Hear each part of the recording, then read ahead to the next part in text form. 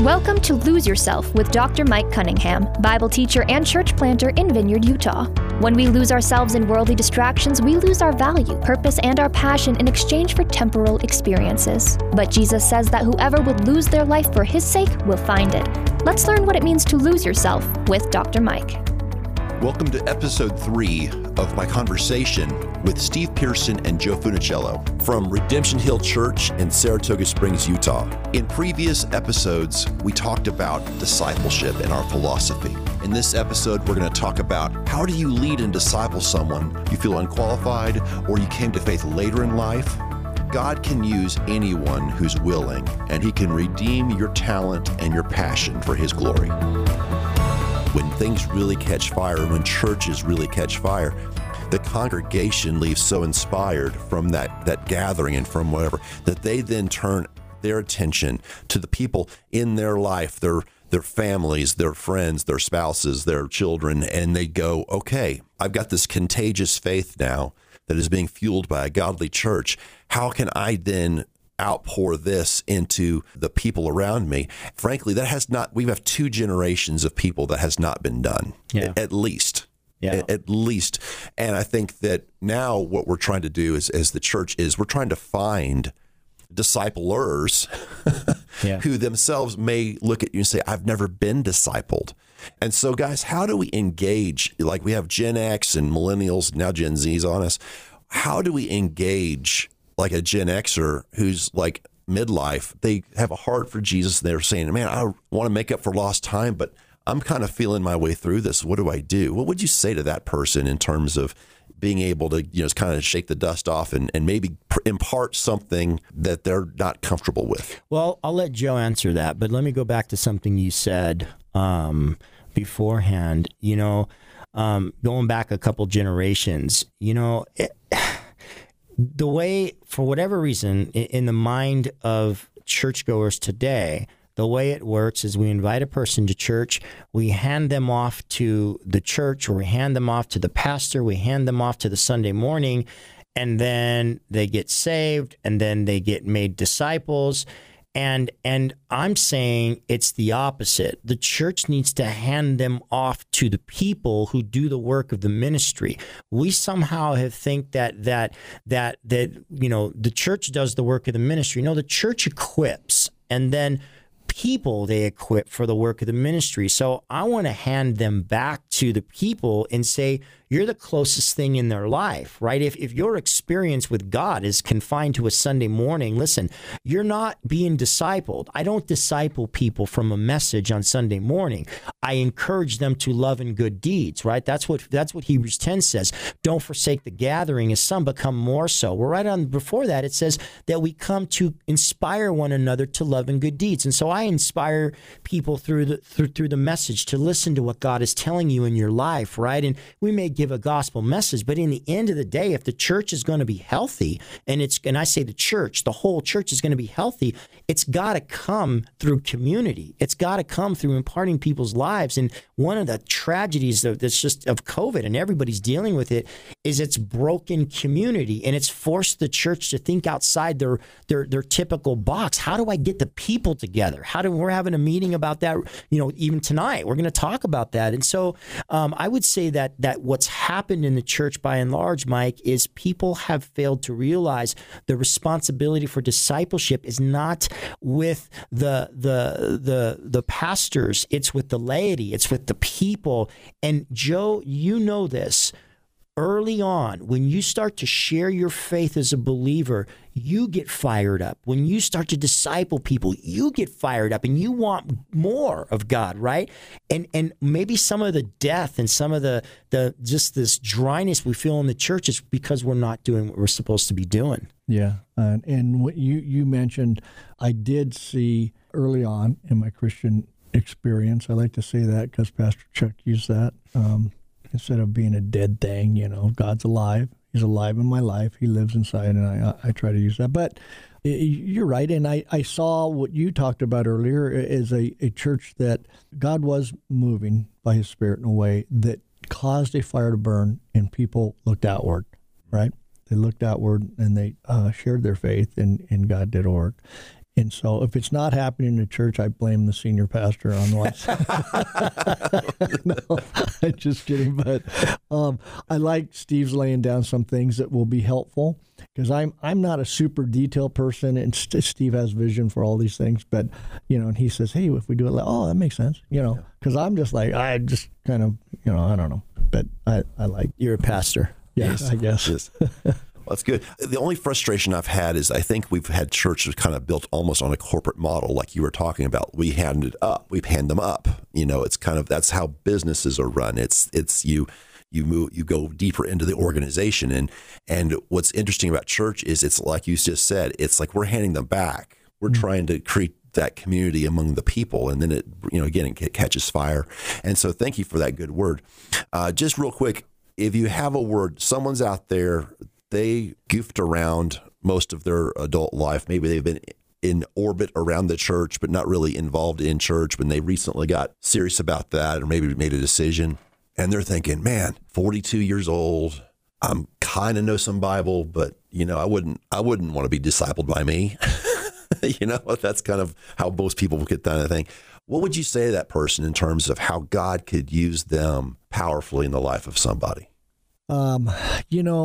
I kind of go back to John 15. If I can, look, humility, God gives grace to the humble. If I can say, Lord, I need you, and I need you to fill me, and I want you to use me, God's going to do that. And God will encourage that person and help that person to be used. I do not think, they have to have everything in their life together, because Pastor Steve mentioned earlier, as you get older in the Lord, you go, oh my gosh, I'm more of a blow it now than ever, right? as you grow in the Lord. But I like what Peter had to say. He says this at the end of 2 Peter. The last admonition, the last encouragement, the last thing he could say was grow in grace and the knowledge of our Lord and Savior Jesus Christ, because that takes care of all that water that's run under the bridge. And you want to set yourself, and I felt here, but the grace of God can renew and strengthen, and I can walk in the might and the power of that. And so the person is out there and thinking, hey, what do I have to give? I'm 42. I don't have anything. I know a little Bible, blah, blah, blah. You know what? Just trust yourself to the Lord. Go before him and let him encourage you and speak to you, and allow his Spirit to work in you, and he'll provide somebody for that person to meet with. Yeah, I would add to that too and say, I don't mean this in a bad way, but that excuse can be used all the way until you die. Right. Because the truth is, not everybody comes to Christ at the same time. We don't all come to Jesus at 19 years old and have a lifetime to give him, right? Some of us come as teens. Some of us come in our 20s, our 30s, our 40s, our 50s. Whenever you come to Jesus, right, or whenever your eyes are open to the reality that you want more of God, start there. I mean, that's the point you start. You could live 20 years on the fringes of going to church and playing the game, and then all of a sudden you wake up at 48 and you're in midlife and you're just kind of thinking, gosh, I've wasted all kinds of time. What do I really have to give? Well, start there. Right? Because here's the thing. We all start when God speaks and we repent. I mean, that's the thing. If you start when you're 48 and you've got another 40 years, praise God.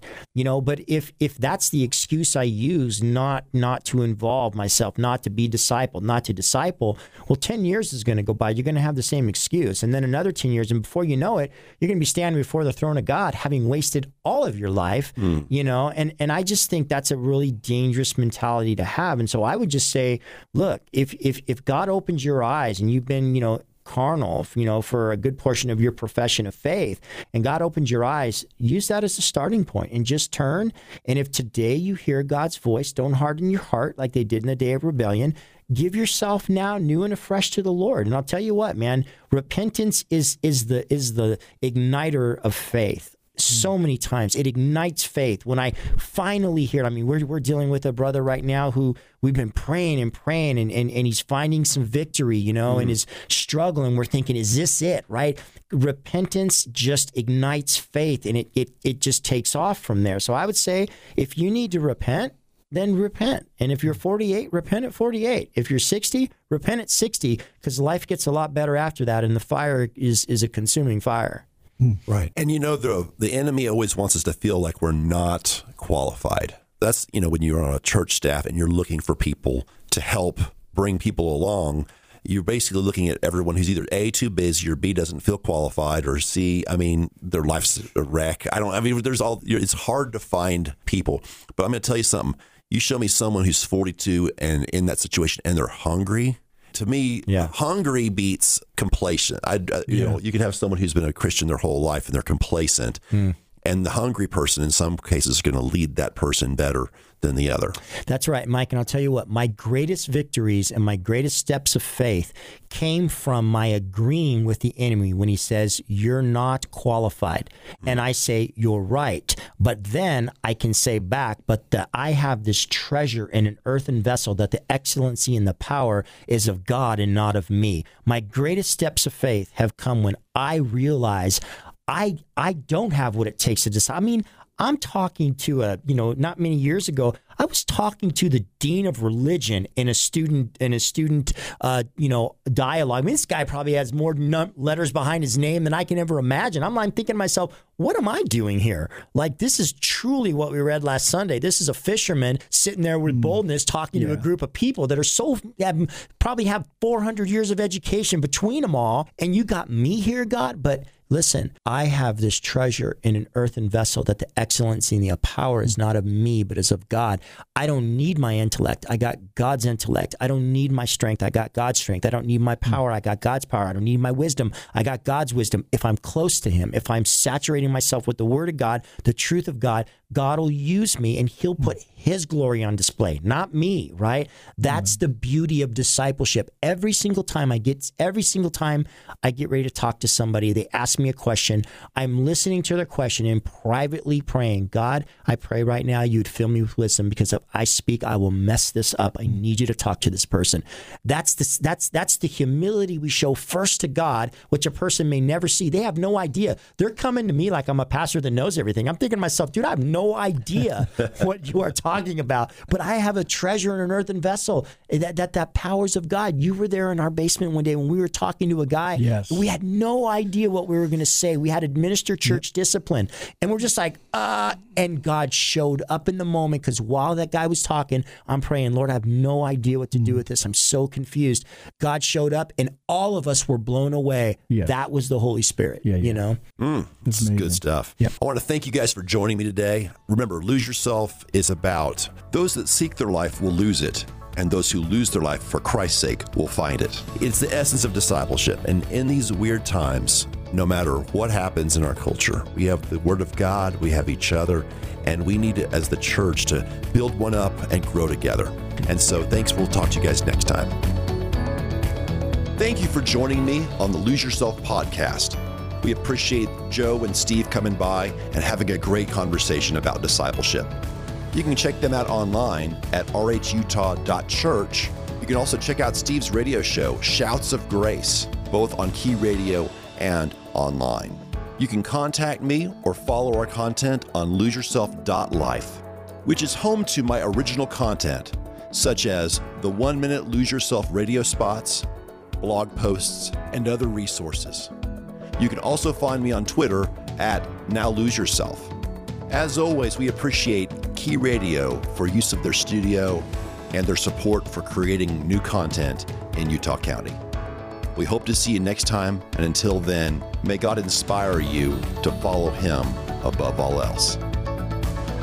This has been Lose Yourself. For more information about Mike and his ministry, check out his blog at loseyourself.life. Until next time, make it your ambition to lose yourself to Christ. Lose Yourself is a ministry of Grace Church and Mike Cunningham, and a production of Key Radio.